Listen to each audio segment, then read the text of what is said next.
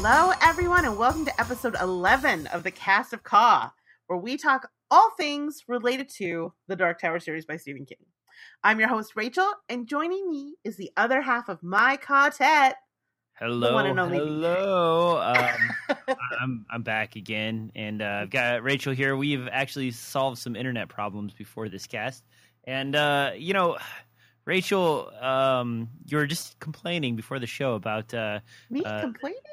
Never. Trailers for the new movie. I have been slightly paying attention to the Facebook feed that you've started, and I see a lot of posts about the trailers. Yeah. Where are we at on this? I mean, we're still in early stages. I don't think the big rollout has started, but this week they released some extended trailers, but they all had the exact same footage, but just with more talking heads in them. And what's interesting is they're clearly trying to do a lot of laying of the groundwork of what this universe is. So for people like you and I who have read the series, or our listeners who know the ins and outs of the series, there's really not a lot of interesting material in that. It's all explaining what a gunslinger is and yada yada yada. But yeah, I don't know if we go based on what our listeners are telling me, which they know. That's what I'm learning. They know. The big rollout's probably going to come next month. So I don't know, but at the same time, I kind of like a trailer that doesn't spoil absolutely everything. So at least they're not doing that. Yeah, but I guess as a story that's based on a very popular series, the ending is probably already somewhat spoiled. Yeah. Regardless of them changing the plot a bit or mixing things up. Well, I think that's the thing. I don't know. I remember the very first image I saw was when they were doing the very early stage marketing, was what looked to be Jake under the mountain, because he was sort of backlit and it said there are other worlds than these, right? And I kind of forgotten about it, but then I was thinking about it as I was telling you. I'm listening to the books. I was driving back and forth between LA this weekend, which was awesome, by the way. I saw a celebrity. It was very exciting. I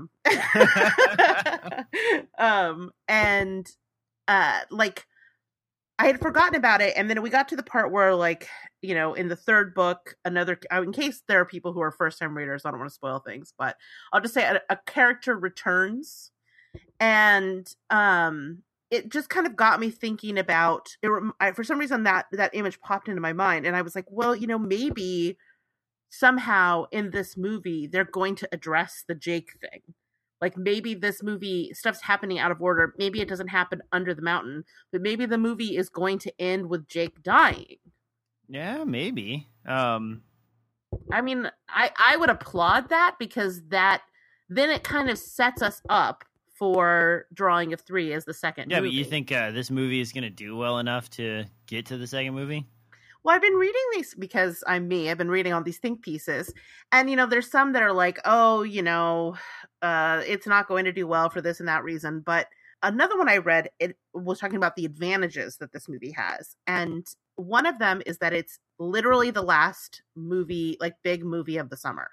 And so that might help boost its numbers. Apparently, historically, they do, because people are just one more popcorn movie.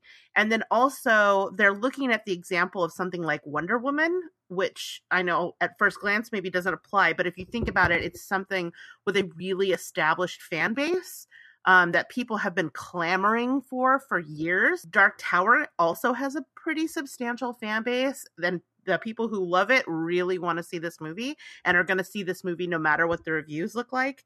So there has potential for it to do well. And then the last thing working for it is it actually is not a super huge budget movie. This thing, really? The budget for this was $60 million, which is a lot of money, don't get me wrong. That's pretty thin compared to most blockbusters, though. Exactly. So if you look at things things that were sort of historical failures, like John Carter or a Waterworld, which I know you love. 120 million, a gazillion, bazillion million. So they have to make $300 million in order to be successful, which is not, but if this movie makes 150 million or even 100 million, it's immodest to pretty good success. And I don't know that that's impossible. I think potentially because they were smart in terms of budget and like shooting partially in New York and partially in South Africa, like they were able to reduce the budget by not having it all take place in a fantasy world where they had to create a bunch of the world. Yeah. Like. So are you thinking this is like the book version of the Marvel success we've been seeing over the last couple of years, where like enough readers are going to be into it that just like comic books is going to fly? I mean, I don't think it's going to do Iron Man numbers, but I think that it could do John Wick 2 numbers, like which is considered a success and is getting a sequel. But who knows? I mean, it'll be interesting to see what happens overseas as well. That's a big part of it. Like, I don't know anything about what the audience for Stephen King and The Dark Tower looks like in China, but that's a factor. I don't want to be a downer, but if you survey a lot of people I know, there's maybe one or two that even would recognize the words Dark Tower series. And, you ask them what their favorite Stephen King book is, and they name, one of the ones that are listed in the last, 5 years of writing.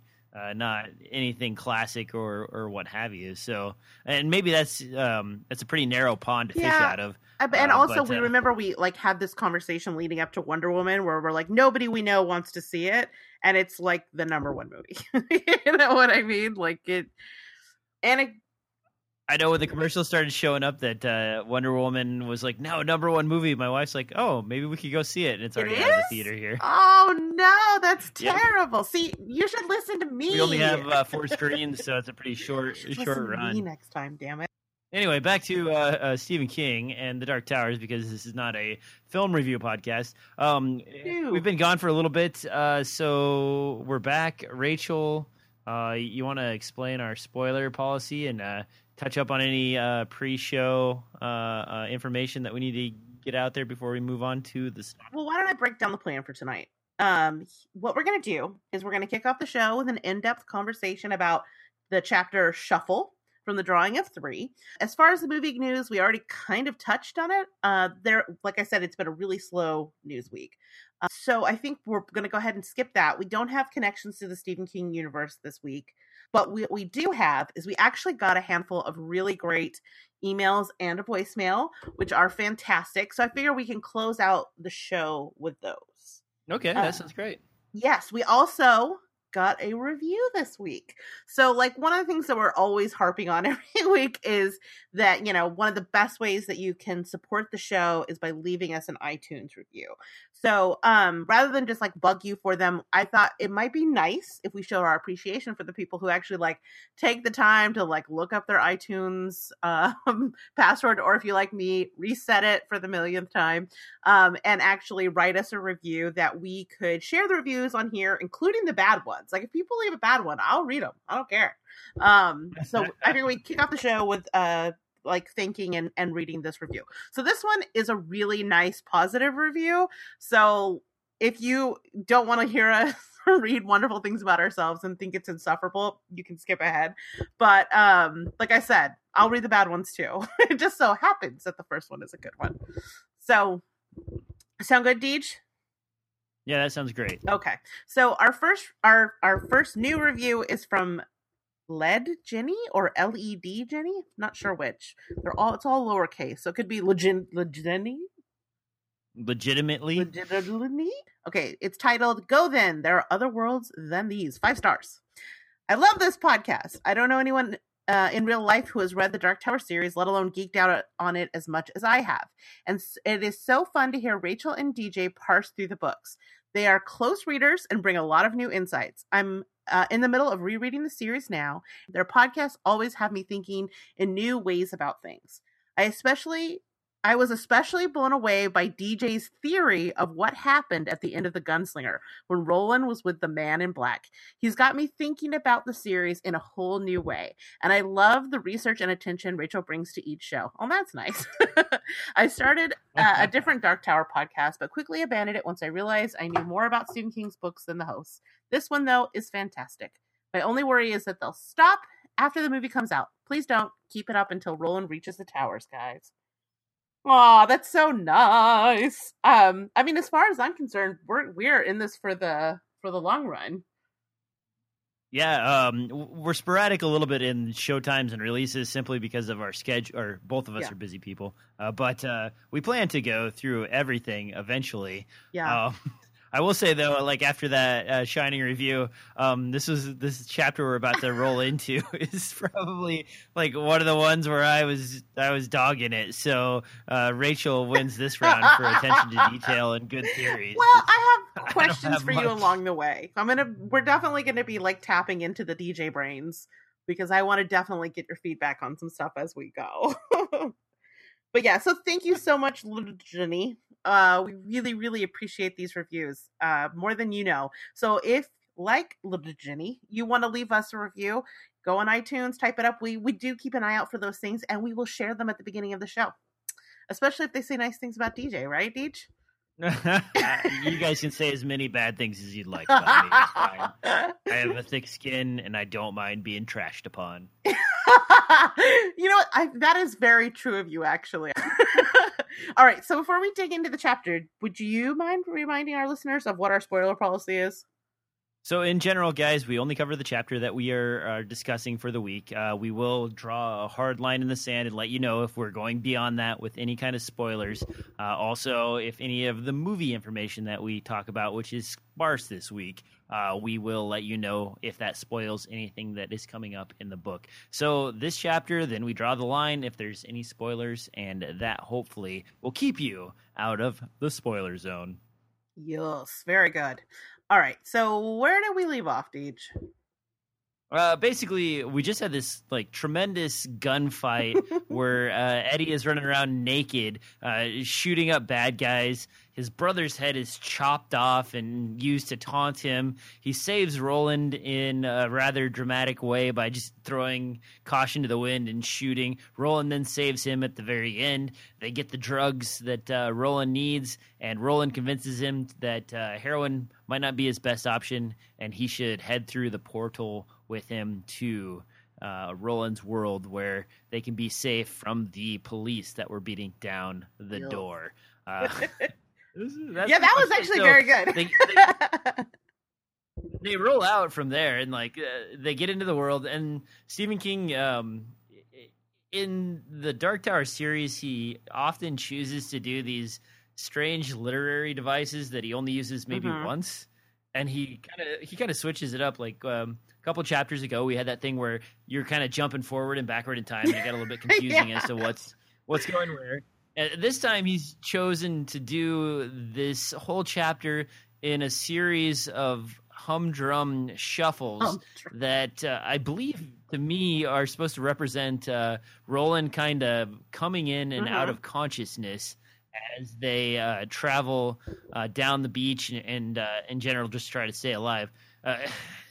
Again, guys, I'm not as enthusiastic about this one, so I'm going to probably let Rachel do most of the talking and answer questions as needed. But to me, basically, this chapter represents somebody who is battling sickness and eating a lot of lobster. and I mean, that's pretty much it, really. Like, there's some emotional talk, and like there's this Eddie going through his drug withdrawal, and this finally culminates in him basically sitting down to tell his whole story with him and his brother and how they grew up and how Eddie got to this point. And Roland already kind of like humdrumming the story and kind of in his own mind saying like, this story, he's not telling it for me, he's telling it for himself, because this is the first time that he's really thought about it or said it out loud since he's been sober. And this whole chapter, you basically watch Eddie go from a drug addict to withdraws to kind of like persevere. You find out that he's sort of addicted to people needing him, and so that's why he doesn't leave Roland and run off, and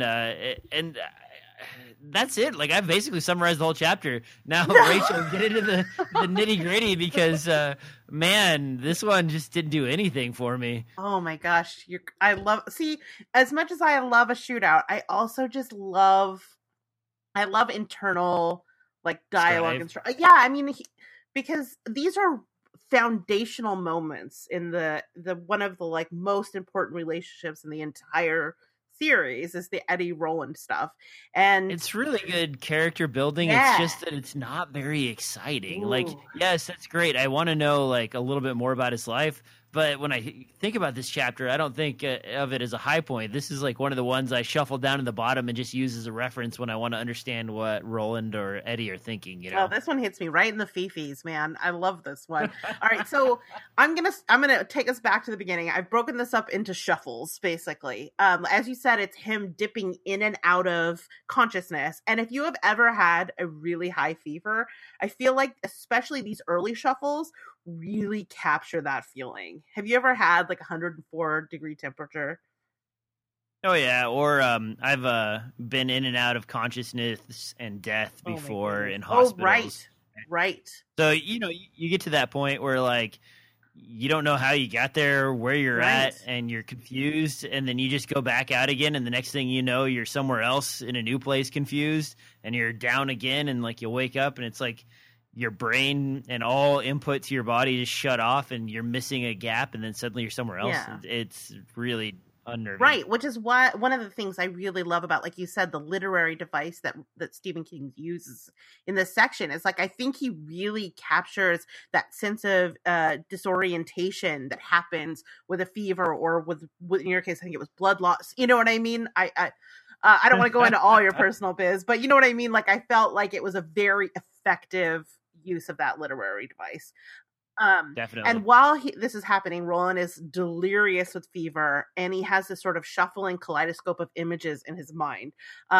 Eddie is not in much better shape. He's deep in the hell of withdrawal. And, as he realized as the door was slamming behind him, he was not going to have any heroin over here. Roland asks him how long this has been going on because he has lost total sense of time. And Eddie tells him no, but it's less than a week because that's the amount of antibiotics they have. After that, he's just, basically he has a few more days of antibiotics. And after that, he's going to have to get well or die on his own. And Roland passes out again. And I in this early section, I love the little touches of world building that King manages to kind of add in with this surreal sort of flickering images. At one point he talks about one-eyed jacks and trays of nines and a bloody black bitch queen of spiders. And I mean, I'm not a big card shark, but I've never heard these sayings before. So I believe it's sort of like Midworldian. I don't know. Have you ever heard of the bloody bitch queen of spiders? Yeah. These are all like card references from the old times. Okay. See, I assumed they were card references, but I didn't have real world. Yeah, I don't know how far back they go, but you can hop on Wikipedia and look up like One-Eyed Jack and Spider Queen and stuff like that, and find card references. The Jack isn't drawn the same way as they used to, but in old cards, sometimes one of the Jacks would have an actual eye patch.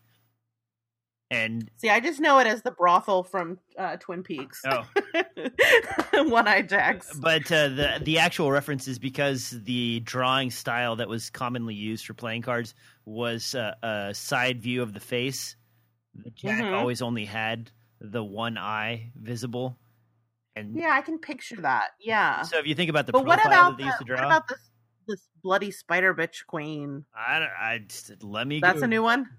I've heard it before, but I don't know. Okay, so Spider Bitch might be Midworld, but I like how it sort of blends those two things. Like, okay. So the Red Queen is the blood, like bloody as in the British term. Like if someone has a set of queens and they come at you with it in a poker game, so like. And then you had the Queen of Hearts, obviously, the bloody queen. So, like, oh, great. These guys have 4 queens and they lay them down on you and, like, that's it. Okay.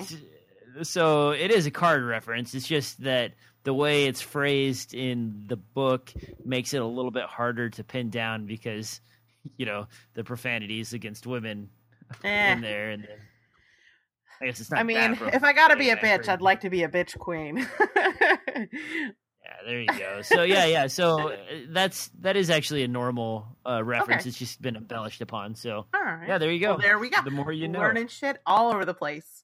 So Roland passes out again and he wakes up. He can hear gunshots in the distance and he has this momentary panic where he can't find his gun and he thinks to himself like, oh my God, it's the end. Then he smells something and he realizes what he's smelling actually smells pretty good. It's a campfire and the aroma of something cooking. And when he realizes that this campfire actually smells good to him, it means he must be getting his appetite back, which is a sign that the medicine is working and that he's getting better. That being said, he's still super sick. He can't talk. Eddie is taking care of him and he brings him a plate of this like mystery white meat. You know, as non-midworlders, we pretty much know what it is, but Roland doesn't recognize it, but it's delicious. And Roland gets his first really good look at how bad Eddie is doing. And what's interesting is in this moment, Roland kind of does something that's out of character. He tries to he reaches out and tries to comfort Eddie, and Eddie is like having none of it. Tells him like, you know, I would kill you if it wouldn't leave me alone in this horrible world with these lobsters. But what I think is so interesting about this section, particularly around Roland reaching out to Eddie, is that it seems like in Roland's case, being physically vulnerable, it seems to be having an effect on like him being able to be emotionally vulnerable as well. This is the first time we've ever seen him sort of like demonstrably nurturing to someone. I mean, it's rejected, but it's still a side of Roland we haven't seen. And it kind of gives you hope that there are unseen depths to Roland, which we always suspected, but this is a softer side that we never even really saw fully with Jake. Like when Jake was upset, Roland didn't do a lot of comforting, if I recall. Like he would lie to him and he would tell him what he needed to hear, but he never was like a reach out and comfort paternalistic sort of character. And so to see that in this moment, you know, it was a little insight into more sides of Roland, and it will be interesting to see if any of that translates later when he's back on his feet. I don't know. That little spot right there is the only time in this particular chapter where it felt like Roland really cared, and then it like immediately drifts up back off to this like sort of passive, like, I guess I'll listen to you, you know, like, well, oh, poor you, like quit complaining person, you're never going to get this back. Yeah, it's definitely Roland's, like, his love language is a little bit different. You know what I mean? Like, he's able to recognize, and we'll get into this later, what Eddie needs, and he's willing to do it, but it's very passive. Whereas this is actually like an active sense of trying to comfort someone. And it's interesting to see this in this situation too. Eddie is ever the caretaker. You know, like here he is, he's furious with Roland. He is in a physical hell, but he cannot help but take care of Roland. You know, regardless of why he says he's doing it, that he doesn't want to be left alone in this world with him, he just cannot seem to stop looking out for other people. It's just like in the Eddie Dean DNA, even when he's furious, he's like a good dude. Well, he even explains it. Like he says, you know, some people are addicted to taking care of being needed by other people, you know? Yeah. And so, I mean, he basically fesses up and says, like, you know, I'm the type of person that, you know, if someone needs me, I feel a need to take care of them and to help them, you know, even if it drags him down or causes him problems or what have you. And, you know, I know it's a little bit further, but there's even like when he's telling him the story of how like he had Roland's gun and he thought about just ending it. Yeah. And, you know, then he's like, but you needed me. So I decided to stick around and actually, you know, like help you, which is, you know, you're choosing between being someone's like handmaiden and wow. And that has like a whole other like cultural cachet right now. It's true. I didn't mean it in that manner quite, but you know, it's still like it's like really, you know, and Eddie's still described here as just being like completely miserable, sweaty, kind of gross looking, has a smell of death about him that wasn't from Roland, you know. Right. I mean, and that's the thing is, I think when people are at their physical breaking point, a lot of times, you can't help but show, like, you're boiled sort of down to sort of the essence of yourself. Yes, exactly, because there's no extra energy for artifice, right? And what we see is that when Roland is totally broken down, there is a softness to him. When Eddie is totally broken down, he cannot, like, he's such a service bottom, like he cannot not take care of others. Which, these are not bad traits to have in a quartet or to have in a gunslinger, right? Like someone who, because you want to think of gunslingers, even though they're sort of like we joked earlier or last week about like what their alignment would be in the D&D world, but like they're like lawful, at least lawful neutral, right? And I think Eddie is our lawful good.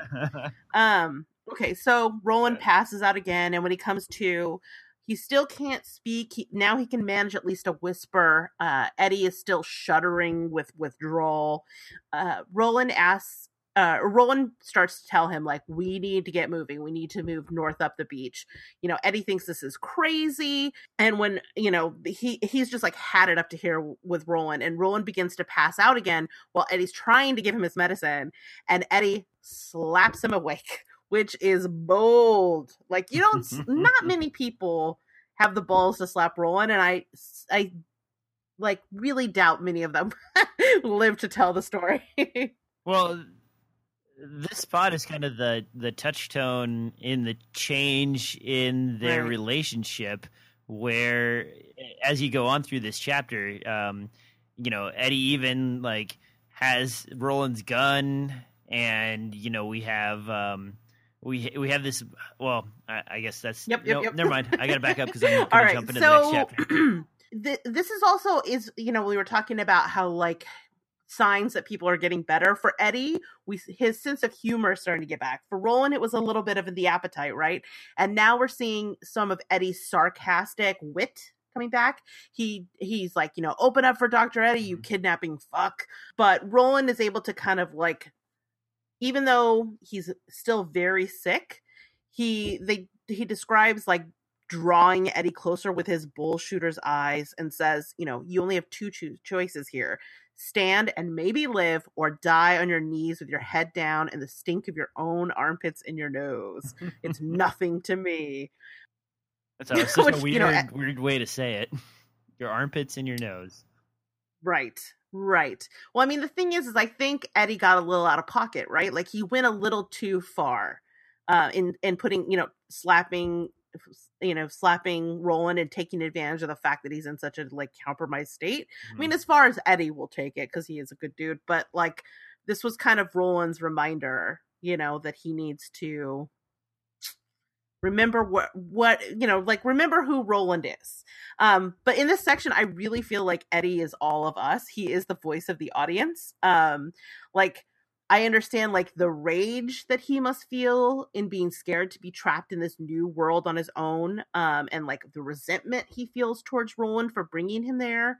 And like the frustration you would feel if someone was like constantly talking to you in riddles. So no more beach cuddles for these two. The honeymoon is temporarily over. So any other thoughts on this section? No, again, like it's really just character building between Roland and Eddie, and you see their dynamic, and they eat lobster meat. Okay. All right. So Roland again wakes up and he's hearing gunfire. Unlike last time where he panics, he kind of has a sense that everything is okay.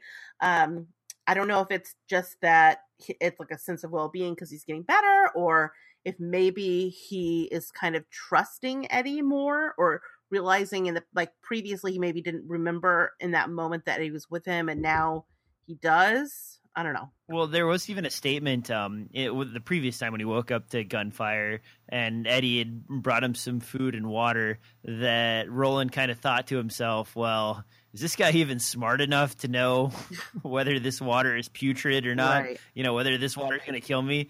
And then Roland like looks over at him and like, well, I guess he's not dead, so I guess I'm not dead either, Mm-hmm. Exactly. And I do think that in all of this, sort of like the undercurrent of it is that trust is still building. Well, and by the end of this chapter, you almost Roland's confidence level in Eddie builds up enough that it almost feels like he could accept Eddie as almost an apprentice gunslinger, or as like a future, not a sidekick, but actually like an equal. And at the beginning of this chapter, it's more like Eddie's this sort of pathetic human being, and that's sort of like the evolution. I think. Am I wrong in that, Rachel? I think you're right.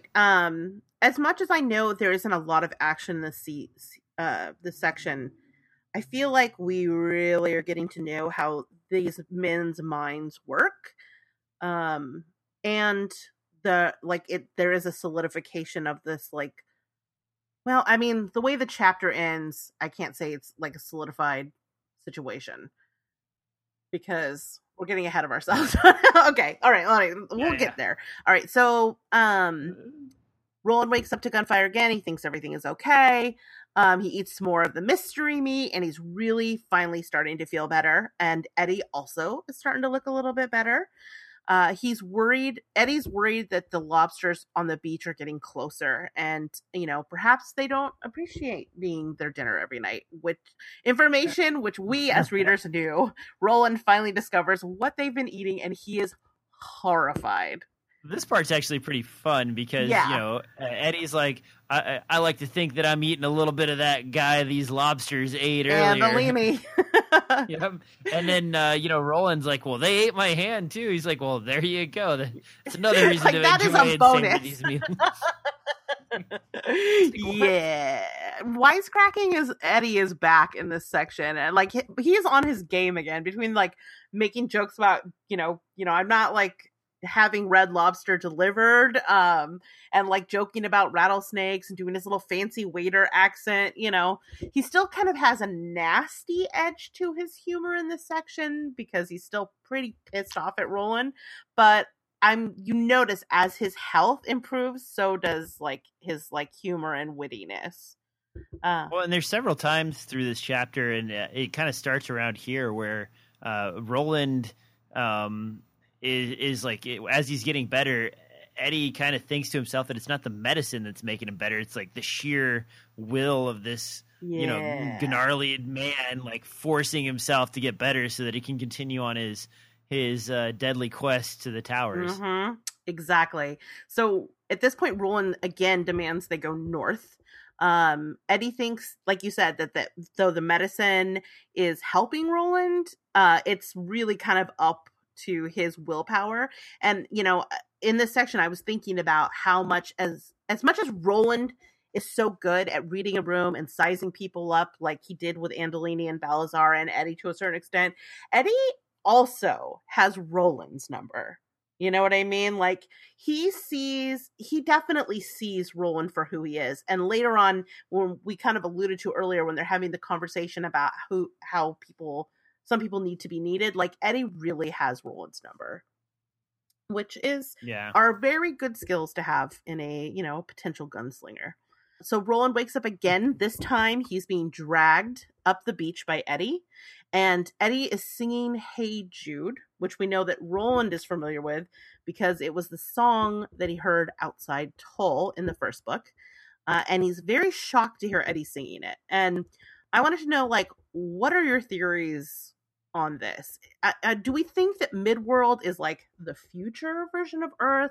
Do we think music transcends? We got actually in one of the listener mail things we're going to read later. This is a question that is asked by the listener, like, why do we think that Hey Jude is something that is in both their worlds? So, you mentioned before, Rachel, that in some of Stephen King's other books, you have like almost a cloning process where there's a twinner of another character.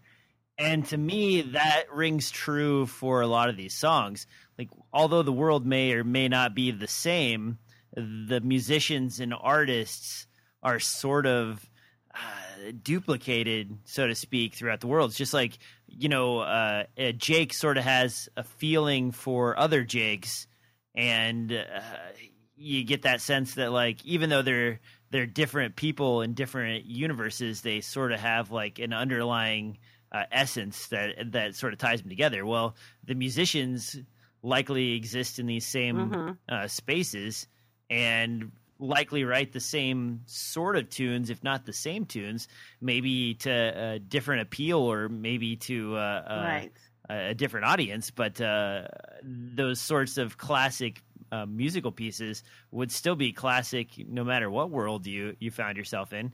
And so to me, that's how they get from one world to the other, is that, maybe they weren't called the like Beatles, John, but maybe one John of the Lennon or the Paul people McCartney of the band. twinner out there.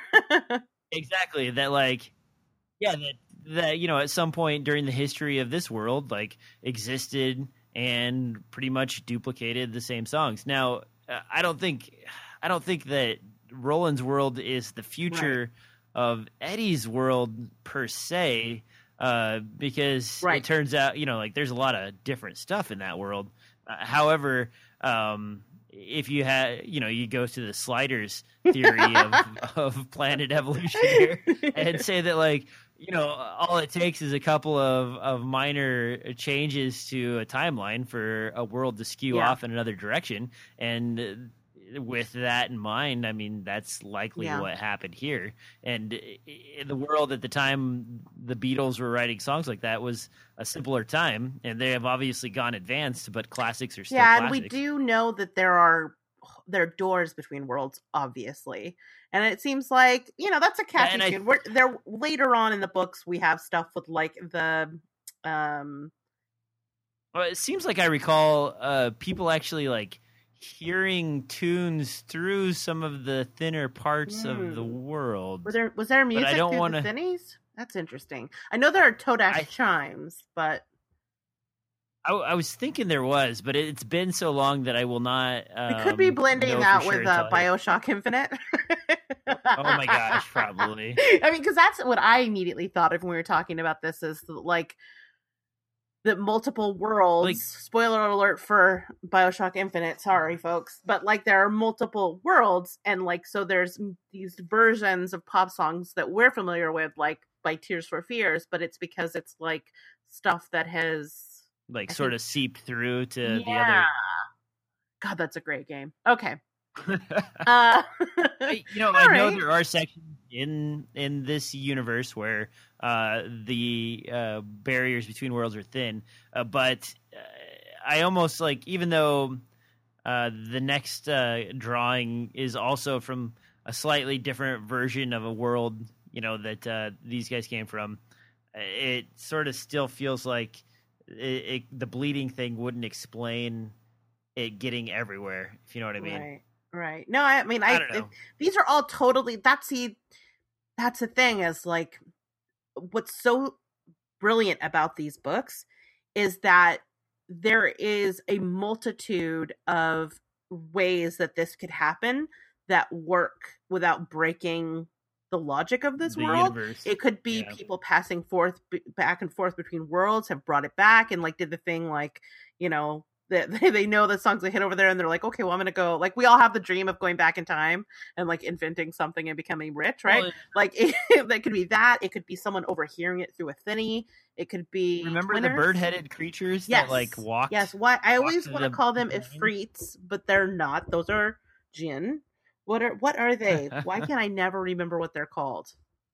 I can't remember, but they're in the very first book. If you guys want to reminisce a little bit, it came to me. The Taheen walk the plains, and through their walking and wandering, they manage to explore other universes that are in parallel with the universe that they're in, and their power lies in the fact that they can simply sort of will and walk their way to all of these things, which is it's interesting in among itself. And I think you, Rachel, even explained what that's a reference to in the Stephen King universe. I just do not recall off the top of my head. We've gotten so far off the thread here from right.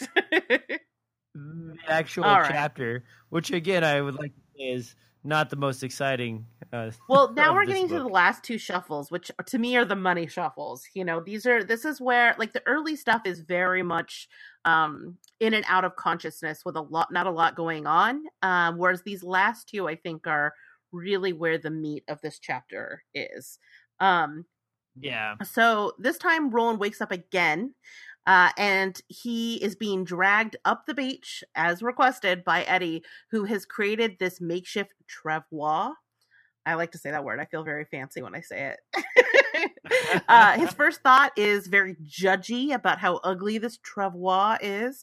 But then he kind of reconsiders and he thinks about how Court may have given Eddie one of his rare compliments because it worked and Eddie was actually trying instead of just sitting around feeling sorry for himself. And I thought, even though Roland is saying like, oh, Court would have been impressed, I feel like this is kind of Roland's way of, he's like, I mean, it's just sort of like a cipher for him. I thought it felt like proud father. And like, yeah, almost... like he's trying to say like, oh, Court would be proud, but I think it's him like maybe his own way of being like, I'm proud. You know what I mean? Yeah. I was like, okay. I'm like, it's okay to soften up, Roland. It's okay, you big secret softy. So as the sun sets, Eddie asks Roland if he can see any more of the lobsters. Roland points one out. Eddie shoots it, and he jokes with Roland about dinner being served. And Roland, and Roland, of course, is deadpan, of course, because he's Roland. And he tells him, like, oh, my sense of humor got shot off in some war or the other.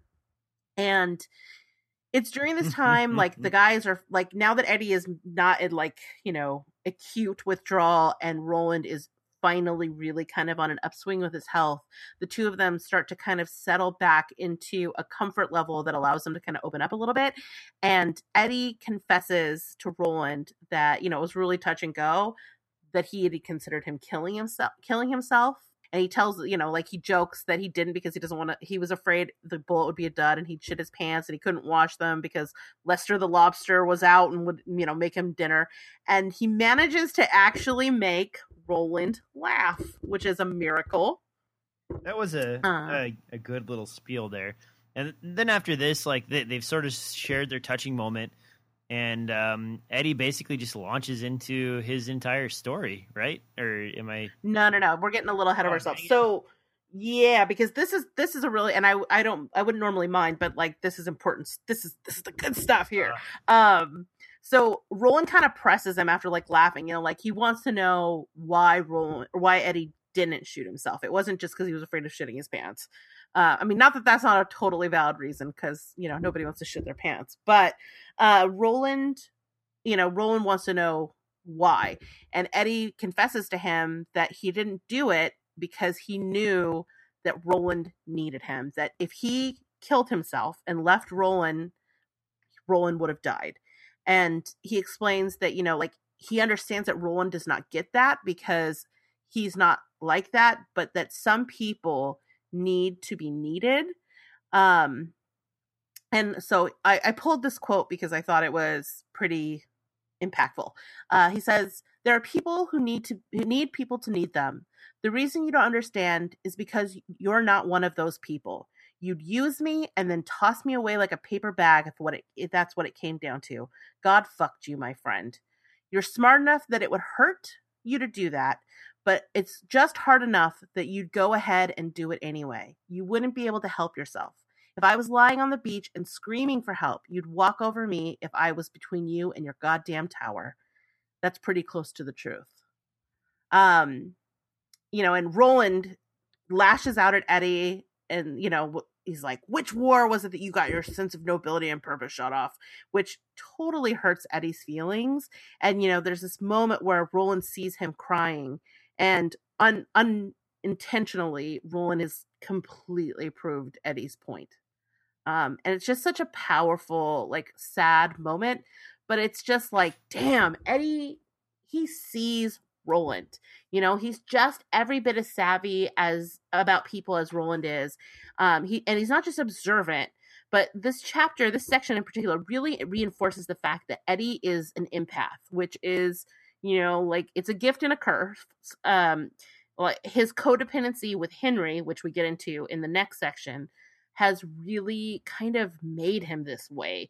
He doesn't even know what happened with Jake, but he knows Roland. And it makes you wonder, like, how can Roland be both totally transparent about how, like, singularly he focused and ultimately, like, will trump his loyalty about this quest, that still manages to inspire the kind of loyalty and love that will make people lay down their lives for him. It's kind of amazing if you think about it, that like Eddie sees right through him. He knows what Roland is capable of, and yet he's gonna be willing to lay his life down for him, just like he did in the office with Balazar, just like, Jake did for him. Yeah. What do you think? I don't know. When I kind of listened to this bit here, I didn't put in nearly as much. I didn't even think Eddie was really crying, to be honest with you. Like, yeah, he's like got tears on his face. Yeah. I'm remembering back to this, and like I kind of fumbled past this and went straight to the story. Like, this part here didn't move me as much as it moved you, Rachel. Like, I kind of just was like, huh, okay, anyway, and like continued on down the road. But I think you're a little more emotional and in touch with your inner self than I am. But see, this is why we're doing it, because like, can't you feel like your little the shell around your heart cracking and opening up? If I were thinking of it more as the crying and like the sadness, but I kind of thought of it more as like when he yells at him, it's like, shut up, you little baby, like get over yourself. And I think Eddie like hits him where it hurts a little bit, and so that's why Roland lashes out and then unintentionally proves what Eddie was saying was true. I mean, like they say, the truth hurts, right? Like it stings when somebody sees things about you don't like about yourself. I mean, think about when Roland is at his most reflective and like most self-loathing is in these moments where he is thinking about how people he demands sacrifice of people, and he will go into situations fully knowing that they will likely pay with their lives, but he'll do it anyway because he's so singularly focused. And Eddie sees that in him and calls him on that, calls him a tower junkie. And that stings. And so he lashes out, and Eddie's like, there you go. I rest my case. You're a dick, but I'm still going to lay down my life for you because you're like the most charismatic. Maybe it's because I'm in the midst of a Game of Thrones rewatch, because Game of Thrones coming. What? And a little plug for a little spinoff we're doing. Jody from Zombie Girls and I are going to do a little mini series for this season of Game of Thrones. So if there are some Game of Thrones nerds out there, I feel like there's probably some crossover between our Dark Tower and. I have not watched a single Game of Thrones, and I. Not into the books. There were too many characters. I got lost. Oh, TJ, it's good. It's so good. But okay, so there's everybody tells me that there's a character. This will be lost on you, but our listeners who watch the show, who are not crazy, will appreciate this. But okay, so there's this character named Stannis Baratheon, and I was watching the episode where he has to sacrifice someone who is very near and dear to him. But like I had such like waves of Roland about him. You know what I mean? Like how he is so single-minded in his like it is his right. He is the rightful king, and he will do whatever he has to do in order to achieve this goal, and he will sacrifice anyone, and he will do anything. And in his case, it proves to be his fatal flaw. Spoiler alert for Game of Thrones season 5.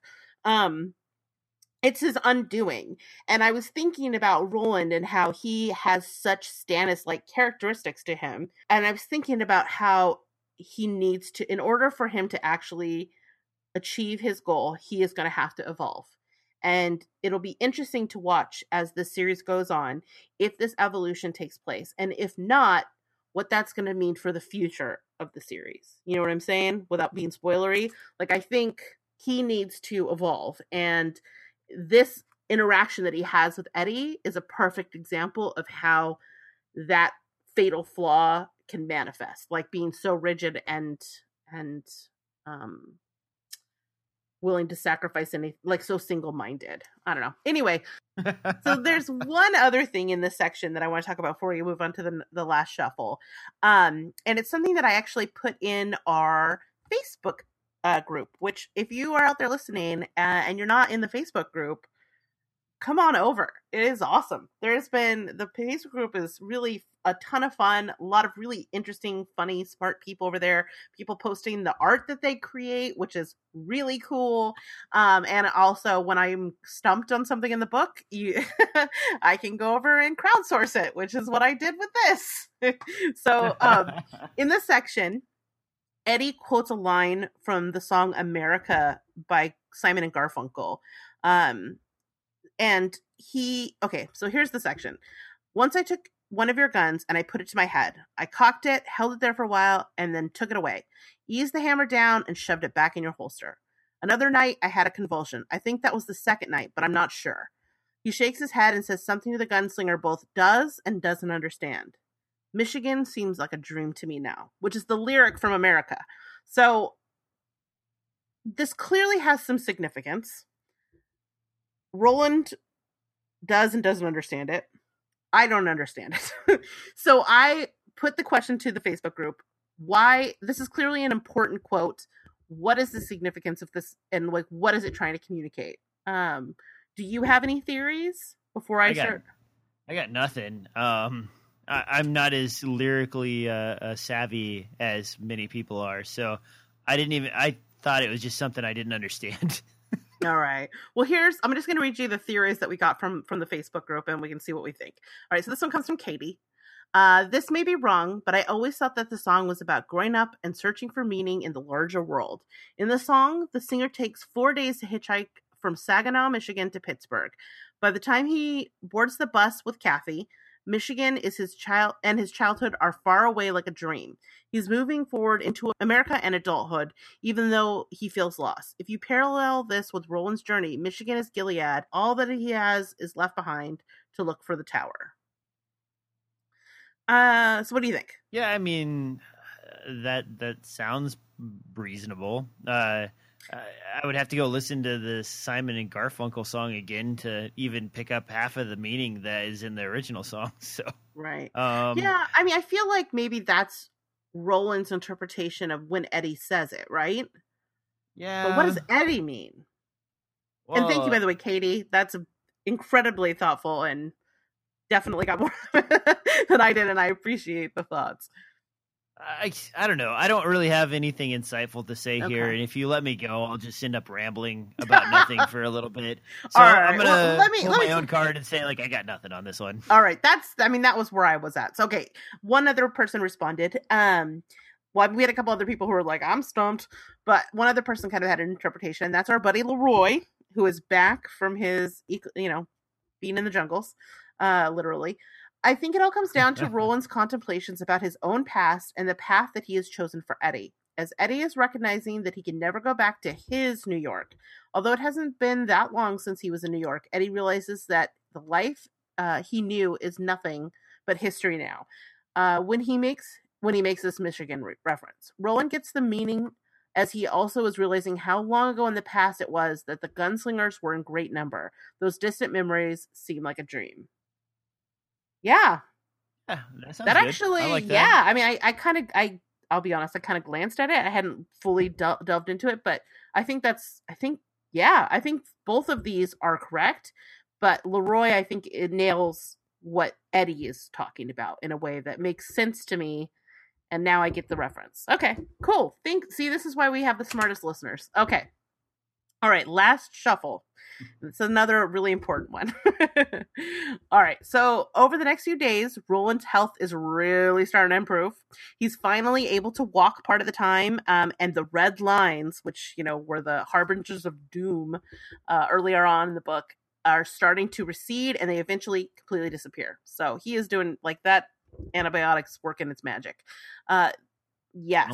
So it's during this time when they're kind of like resting and walking that Eddie begins to talk about his childhood relationship with Henry.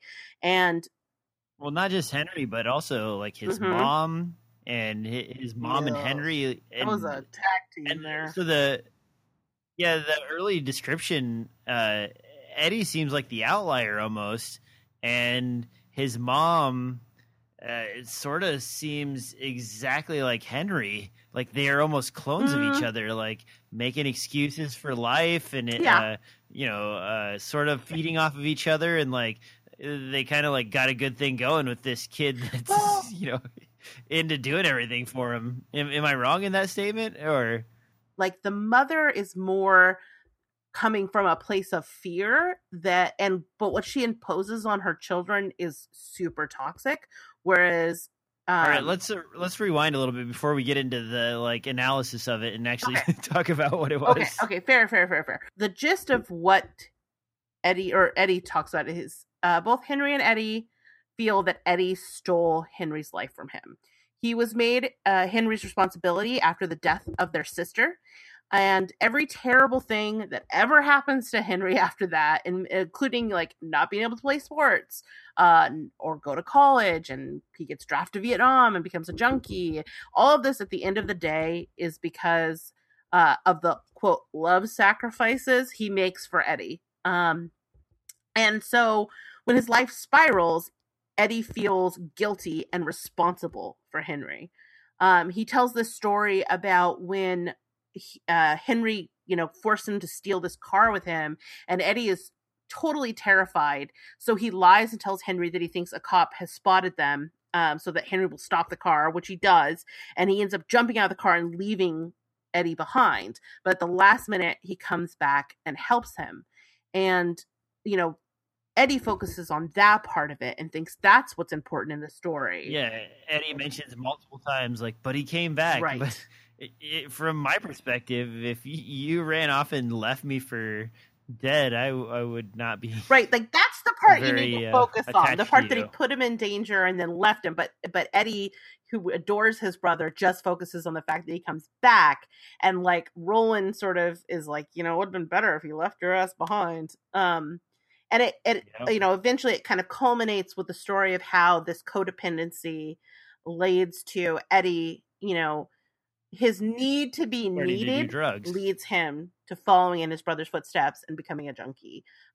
He's like haunted by all of these quote unquote sacrifices that Henry has made for him.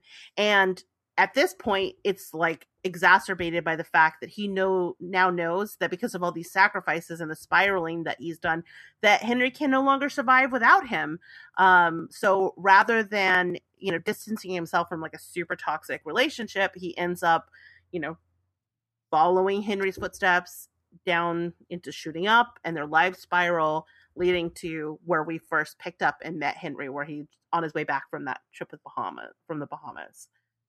Well, there's even a statement in this where he says, if I weren't there for Henry and he were watching a wrestling game while he was high, trying to go to the bathroom, he would have just sat down and shat himself on the floor. And it's like, that's what kind of situation your loving brother has put you into, is basically his adult babysitter while he slowly degrades into nothing. And that part, I don't know. It's kind of depressing. There's like little glimpses of hope where you think things might get better when they first introduce the fact that Henry came back from the war. They had him on strong opiates after his leg injury, and then they got him off of that, but they didn't do a good enough job. And then Henry finds him, or Eddie finds him snorting heroin in the bathroom, and they have this knockdown fight, and then their old neighbor walks out, and she's geriatric by this point, and she's kind of let herself go, and they crack a joke about like, she's not as hot as she used to be, and then they're like, buddy about it again, and like roll back in, and you think like, oh, okay, well, don't worry, we're just snorting a little bit of heroin. It'll be fine. Like, we're not going to get in too bad of trouble. And then, like, the same knockdown fight happens when I think Eddie referred to it as skin popping, where he's, like, actually doing real drugs. And then they still, like, kind of roll off like, it's still okay. Things could be worse, why should be feeling good be illegal? I think is the way he like right. Like when the world's going to hell, why not feel get a little high? And the whole relationship too with his mom and his little sister who died. Every time you hear mention of the sister, it's like, oh, that pretty little thing who died too young, and like the mom sort of has this this description of her that, not to say that the daughter couldn't have been the perfect, person, but the mom sort of has this idealized view of her daughter, and also has this sort of idealized view of Henry always looking out for Eddie, even though in reality Eddie's the one who's like basically been working hard, and Henry's kind of just been like slacking off and dinking around for his. Well, he's his excuse, right? Like he wants all the credit for taking care of Eddie, or Henry wants all the credit for taking care of Eddie, but at the same time, he's also his excuse for not trying or doing anything. It's such a fucked up manipulation that he's doing to this poor kid, that on one hand, like, he's kind of a loser, but rather than take any accountability for the fact that he's kind of a loser, he has this scapegoat in Eddie, which only reinforces Eddie's sense of loyalty and guilt, and like he owes Henry something, when in reality Henry's just kind of a loser. Yeah, it's kind of a strange dichotomy there. Henry makes me sick. He is a manipulative monster. In some ways, though, if you think about the parallel description of Henry, and then sort of what that outburst from Eddie that came through previously, Roland sort of is Henry in a little bit of a way, not in quite the same way, not drug addicted or anything like that, but he's also someone that can kind of just like move through the world and walk over somebody without even caring to get to the next spot. It's not as foreboding as Henry's like spiral into nothingness, but Roland is definitely sort of filling that gap in Eddie's life that Henry. Yeah, it's a familiar dynamic. Yeah. Wipe my ass, carry me around, help me while I'm like nearly dead. It's like, well, this is interesting. No wonder he enjoys this. He's been doing it his entire life. Programmed almost. And I mean, that's pretty much it for this chapter, isn't it? No. There's still so much important stuff. Not so much, but yes. Okay. Yes. Okay, so we get the flip side of this, right? So we're like really kind of digging into what's going on with Eddie. But while Eddie's kind of jabberjawing, Roland's mind starts to wander, and we get another sort of perspective as this is going on.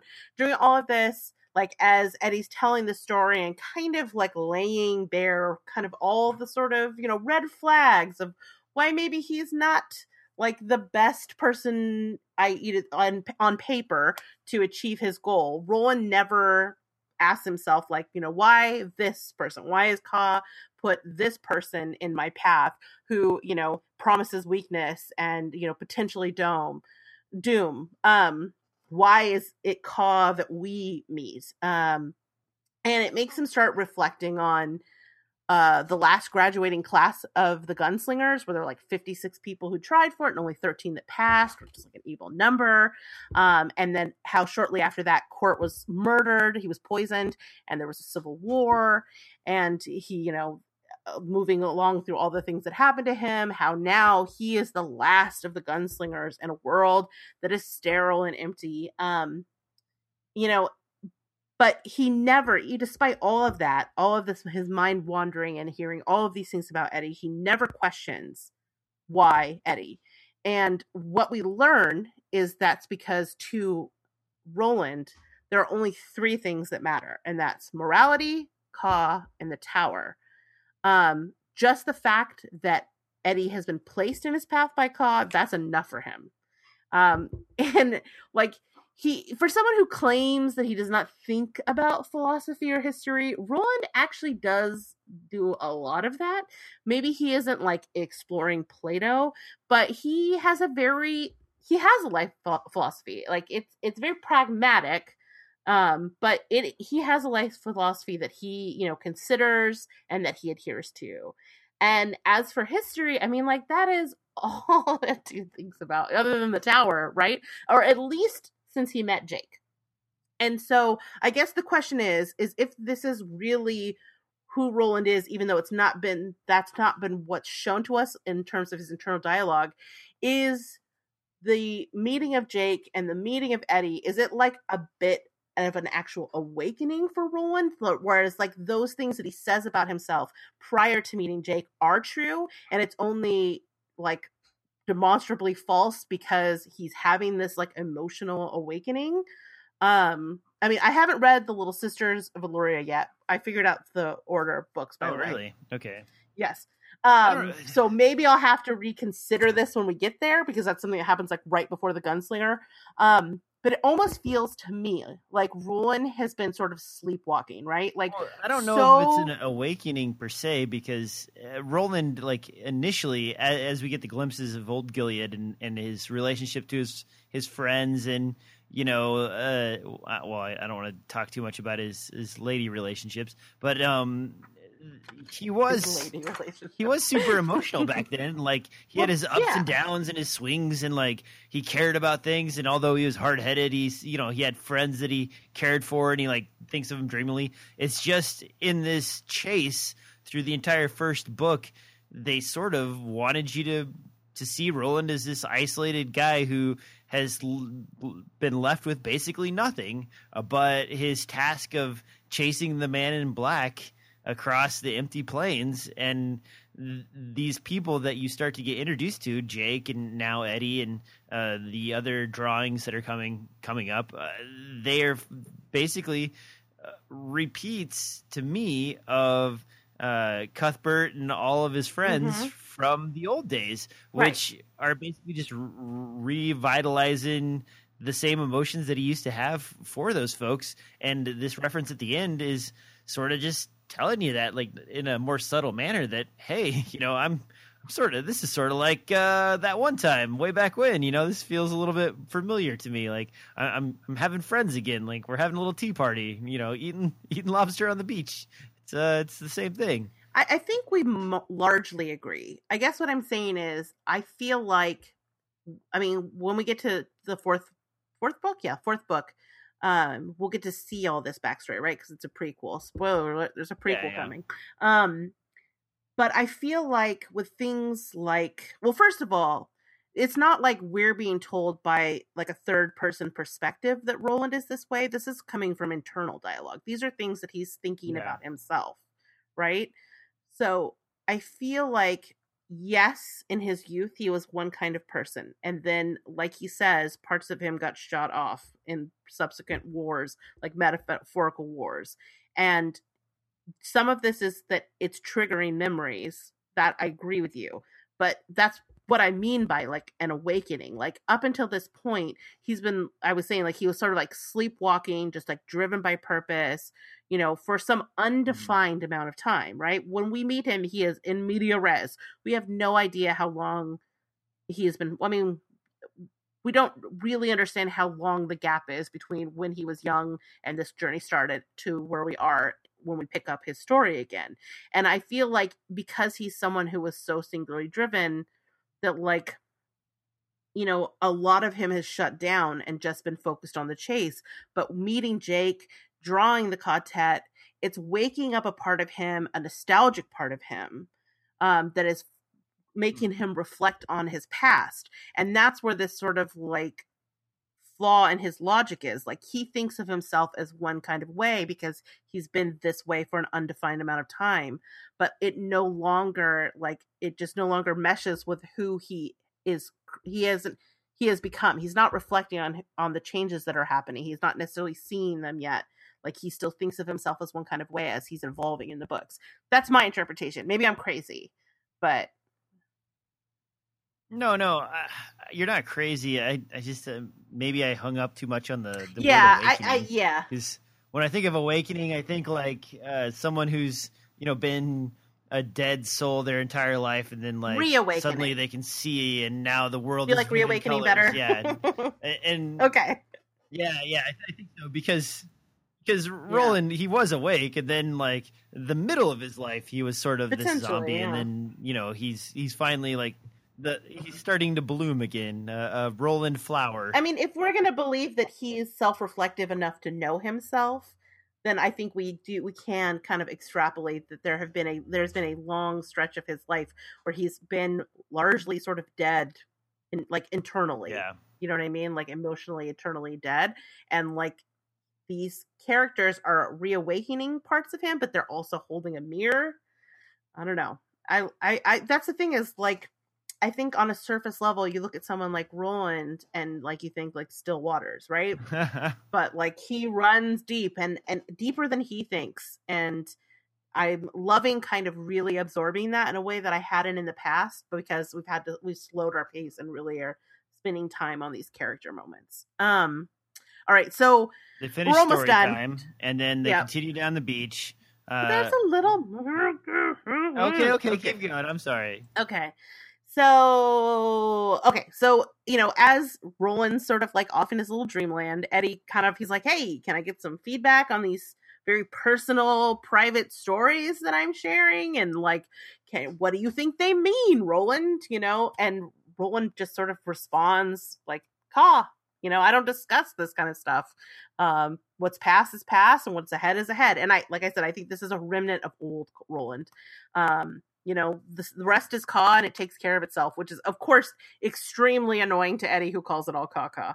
It makes a good poop joke. But it's interesting because, like, again, this is like one more thing we learn about Roland. Like, he's not just someone who's driven.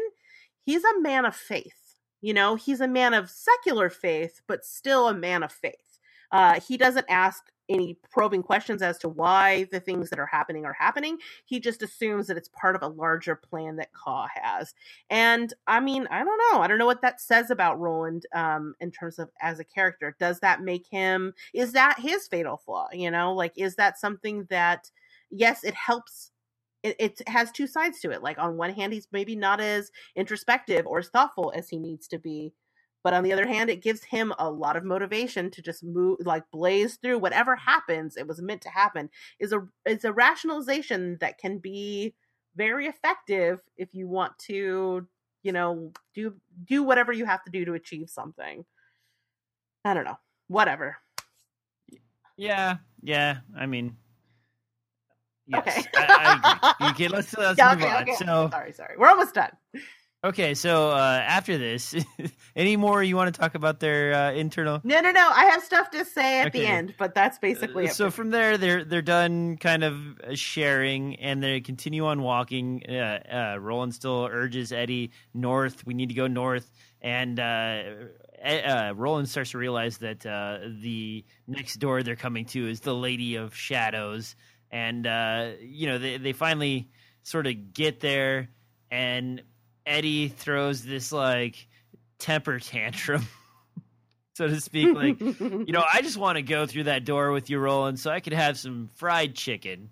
And Roland's like, what? Don't bullshit me, man. You don't just want fried chicken. You want fried chicken and heroin on the side. And Eddie's like, well, I could have both. It wouldn't be that big a deal. Like, I promise, give you my junkie word, I'll come back. Right. And Roland's like, no. Nah, that ain't happening, kid. This is not how it's gonna go down. And Eddie's even like threatening a little bit, getting like up in his grill about this. And I think that's as far as it goes. He pulls Roland's gun and insists on letting him go through. And it's just like, oh, damn, that monkey is still very much on his back, even though he's kind of come out the other end of the withdrawal. Like, maybe it's a squirrel monkey now, but, there's still a monkey there. And when he sees his chance to escape back to his world, all of that, like, junky bargaining and rationalization comes back, like, instantly. And Roland's response is basically to just kind of turn his back on him and trust to Ka that Eddie's not going to shoot him. And that's, again, like I said, he's a man of faith. He's taking some risks here. But but yeah, that's where the chapter ends. Is he's going to go through the Lady of Shadows door. Just a side note, I didn't want to spoil it in case the part with the knife was further down the road. Right. That's why I was like, I knew where it ended, so I was like, let me just jump in here. I was like floundering a little bit because I just don't want to throw in that one from the next chapter. Right. All right. So what did you think overall of this chapter? I would normally jump in. Especially going through it a second time. Like, did it help going through it a second time a little more granularly? There's a few more high points in this, but this chapter, every time we finish one, I'm like, yeah, that's great. But this one was not so great for me. Okay. I do like a little bit of the history, and, it's kind of nice to know how Eddie came through. But this sort of like when you're watching a movie and you know that this was originally like a 200-minute movie and now it's a 90-minute movie, this feels like one of the things that probably ends up on the cutting room floor. Like in Judge Dredd, where the girl that he meets is actually his daughter in the original edit of the movie, but in the final release, it's his girlfriend because it was just easier to cut out all that father-daughter business and have them sleep together. I love your deep cuts, sir. Yeah, that's if you ever watch Judge Dredd again with that in mind. Yeah, we're talking about the Stallone one or the new one? Yeah. Okay. All the Stallone one. All their banter back and forth is like daughter-father banter, and then they sleep together. Oh my god. And in the original cut of the movie, it was father-daughter the whole way through, and then they're like, this isn't working. We need to speed this up. Let's just shoot a sex scene and keep it moving. Yep, exactly. That's so funny. Okay, see, now I kind of have a slightly different perspective on it, and maybe because we spent a whole hour talking about this section, it feels bigger than it is. But I think it's actually a pretty good way to sort of you need to pass some time. You need to get through some hours and get through some days post what happened at you let the adventure breathe for a little bit before you go on to more. But you also need to what if we spent 3 chapters dealing with Roland's illness or Eddie's withdrawal or whatever? This is a way to condense it, but still put in some good character stuff that makes it a little a very short section of the book. But where it doesn't break you don't get a Judge Dredd thing, right? It doesn't break the logic, and the progression of the story in a way. It manages to effectively rush through a chunk of time that you need chronologically to get through in order for it to make real world sense. So I applaud that. I also just really love these kinds of chapters. This is a quintessential me chapter. I think it does a great, I talked about this early on, a great job of illustrating what it feels like to have a nasty fever. And it's just, I love watching the evolution of a relationship is always interesting to me. And I think that this one feels very honest. It feels for what it is, obviously, in a fantasy world. Nobody's acting against character or in a way that is illogical. It's very based in true emotion. And that's one of the things that Stephen King does very well with this series. I mean, maybe not in all of his books. I don't think all the kids would have sex in the sewer in real life. But but this is a case where I feel like he is really tapped into true emotional development and psychology of relationships developing. And so I love this chapter. I also like to and I'm I have the therapist gene, so I always want to hear people's stories of trauma.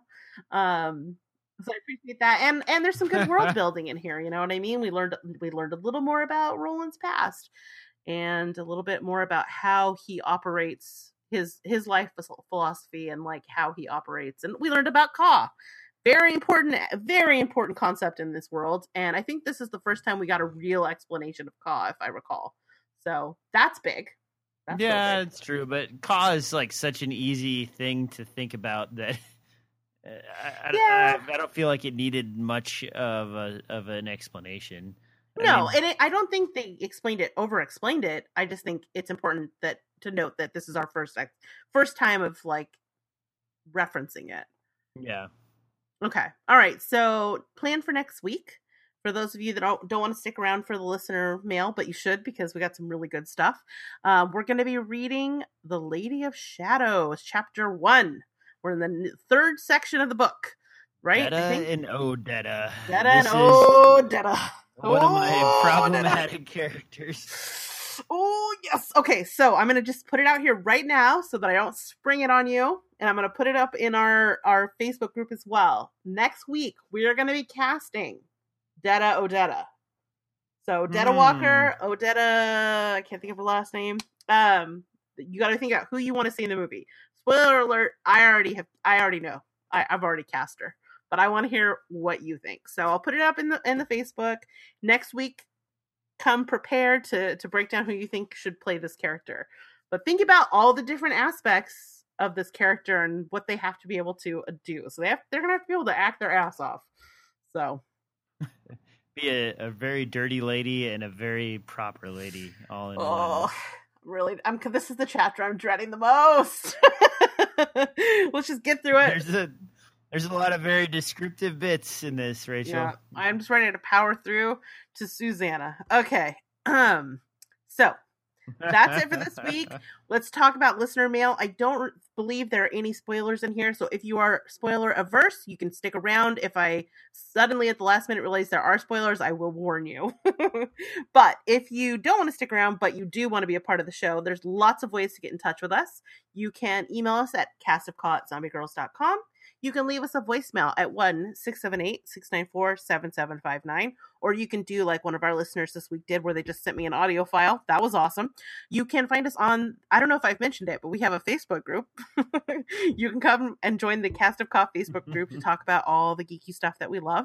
And if you are enjoying the show, do us a huge favor. Leave us a review on iTunes. It's a great way to show that you like the show or don't like the show or have some constructive criticism, but it also like allows other people to find us so that we can grow our little Cast of Caw family, our quartet, if you will.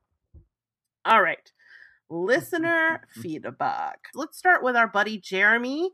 Not sure where he's from, but our buddy Jeremy left us this awesome voicemail. What's up, Cast of Caw? I just want you to know I've been listening to the show since the beginning. And I love it. I love what you guys are doing. I just think it's great. And because for me, there's only a handful of really cool Dark Tower podcasts out there right now. And because it's early, there's probably 4 I listen to. I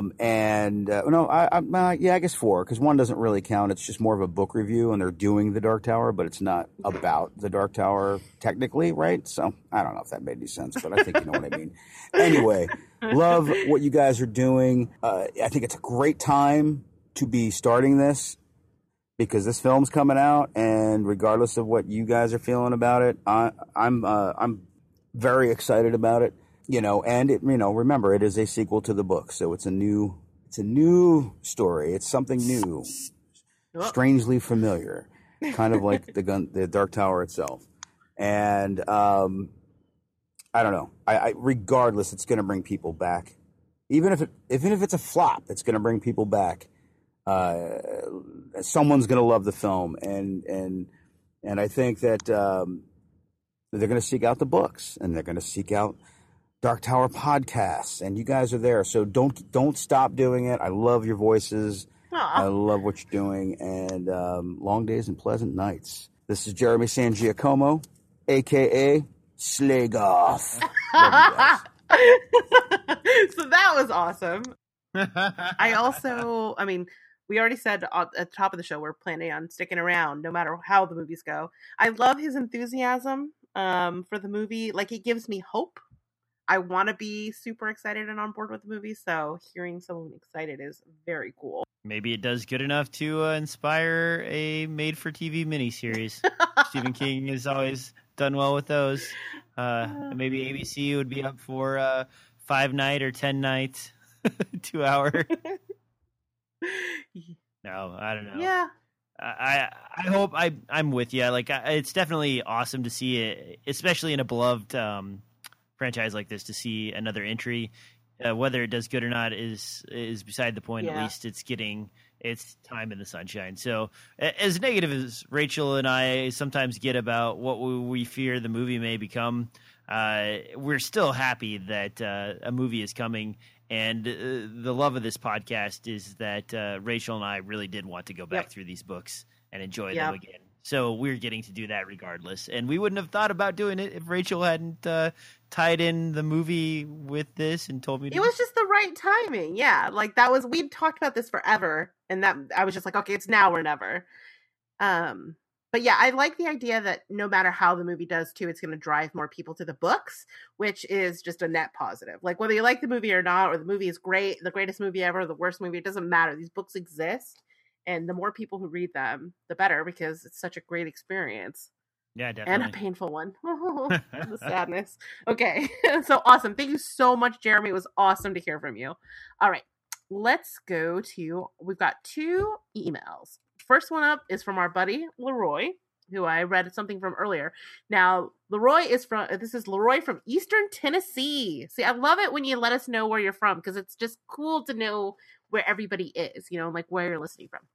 All right. So this is a excerpt from a longer email. I'll share that email with you, DJ, if you're interested.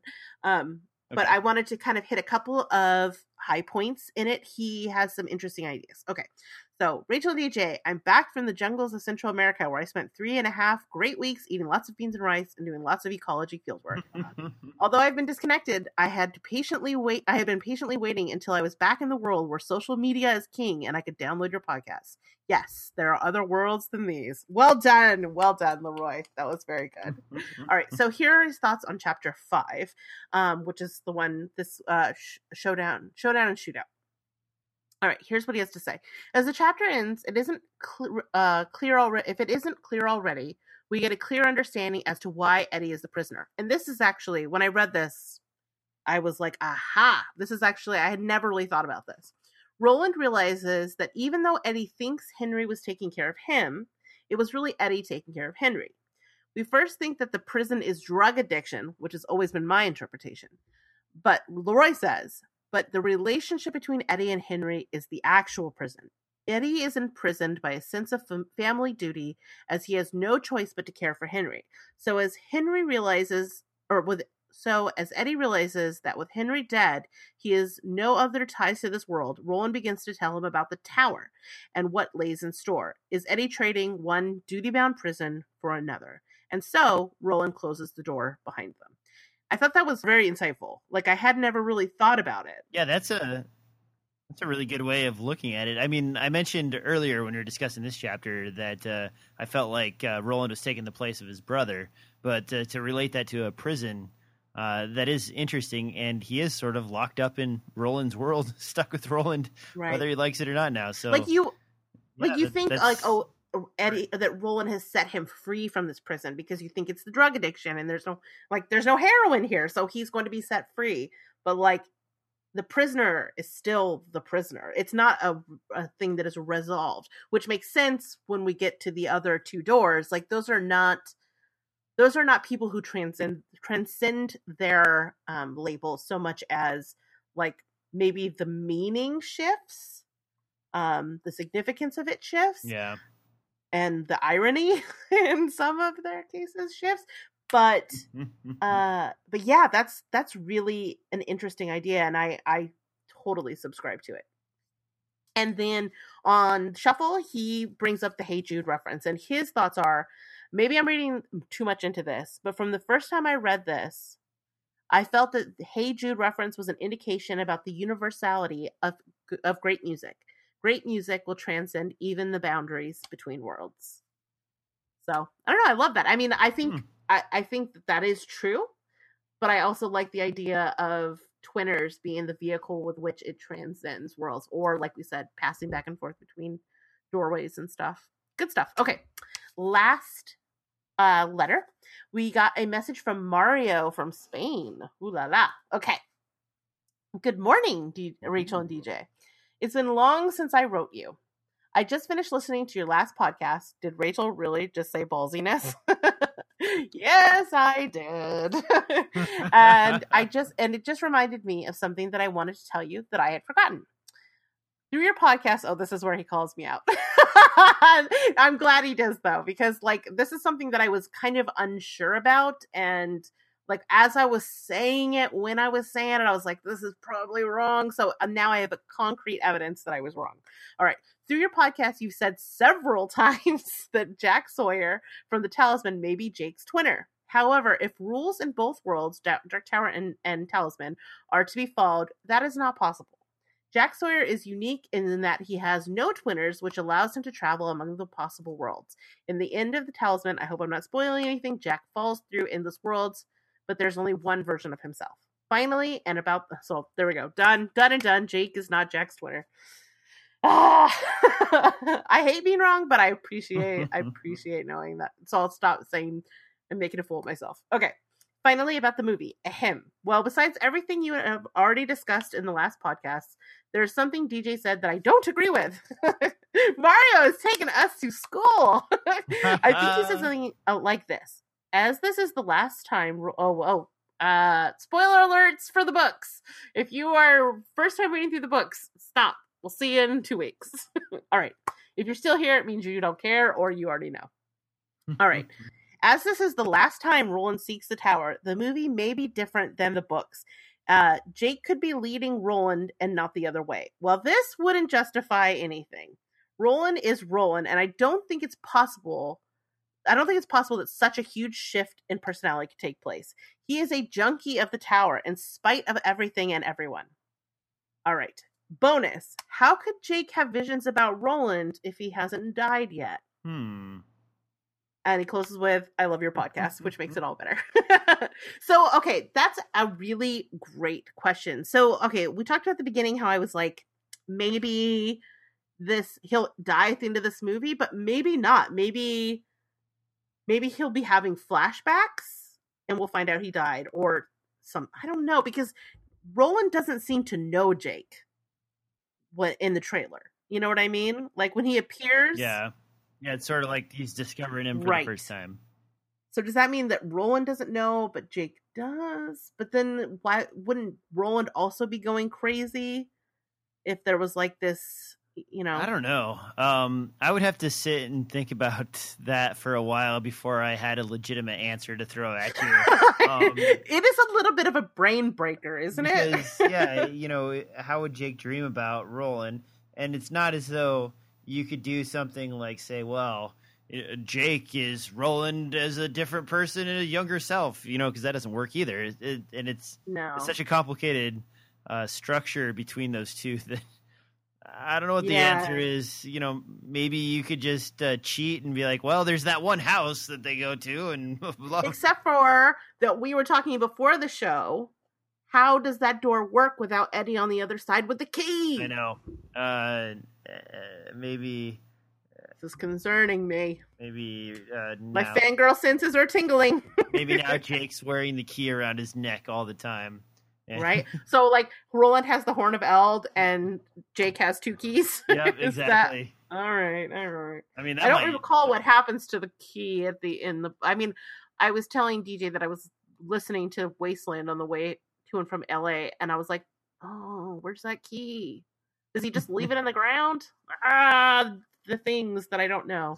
Spoiler, you walk into Stephen King's house and you pull it off of his ottoman, like, before you have a beer out of his fridge and, like, run him over with a car. You know what's going to be hilarious is that in, a month from now? A little over a month from now, we're going to know the answers to this, and we're going to have gotten everything wrong. All of our crackpot theories will be exposed. Unless we're dead on for everything, then we win. Well, I don't even know that I want to be dead on. I'm hoping that I'm wrong about most things. As I am in life. And also when it comes to Jake Twinners. Wrong. All right. So, anything else you want to say about this? No, keep up the good work, guys. We always appreciate your input, your emails, and so on. And many of you are probably smarter than us. So feel free to prove that with your clever and insightful banter.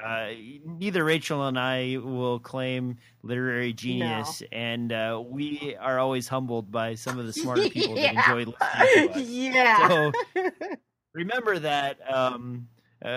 Although we are talking out loud, we are still just talking out loud. And it's 100% more fun when it's interactive. So we'd love hearing from you. All right. Where else can they find you on the internet, DJ? If this was not enough of your sweet, sweet voice, where else can they find you? Oh my gosh.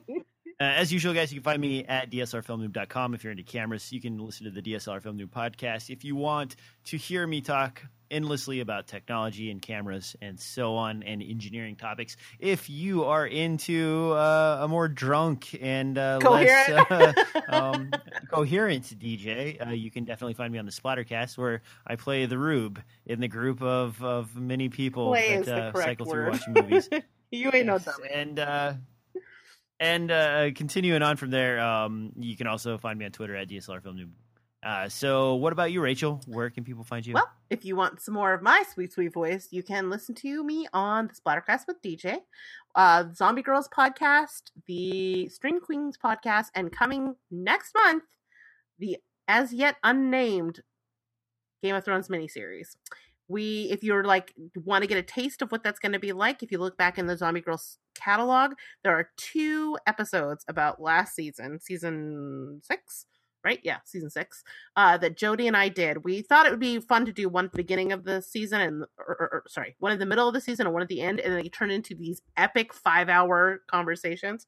So we decided this year we're going to do it per episode for our own sanity. So you can get a taste of that if you want to kind of remember what happened last season. And then starting mid-July, oh my God, it's so soon, we'll be back with more of that. So something to look forward to. Man, you're going to have some early mornings or some late nights trying to hook up with Jody. What's good is she gets home from work. It's about 10, 11 here in California, so it kind of works out. When we do weekdays, it works out well. So I don't have to do on the weekends or whatever, trying to get her before she's going out, because that's when you get into the 6 a.m. and making it worse on the Zombie Girls. One of our other hosts, Sarah, works nights, so she's always can we start at 6? Are you fucking crazy? I'm not getting up at 6 a.m. Anyway, so you can find me there, or as I've mentioned before, we have an awesome Facebook group. Come join the conversation. We got a lot of good stuff going on there, and I want to know who should play Odetta and Detta. Should it be the some kind of twins? I mean, should maybe it be the sister twins? Oh, the sister twins. Oh, those are such an iconic pair of twins. Sister. And they're so happy. I loved Sister. I used to watch that after school. Oh, what a classic. All right. Thanks for listening, guys. We'll see you next time. Bye, everybody.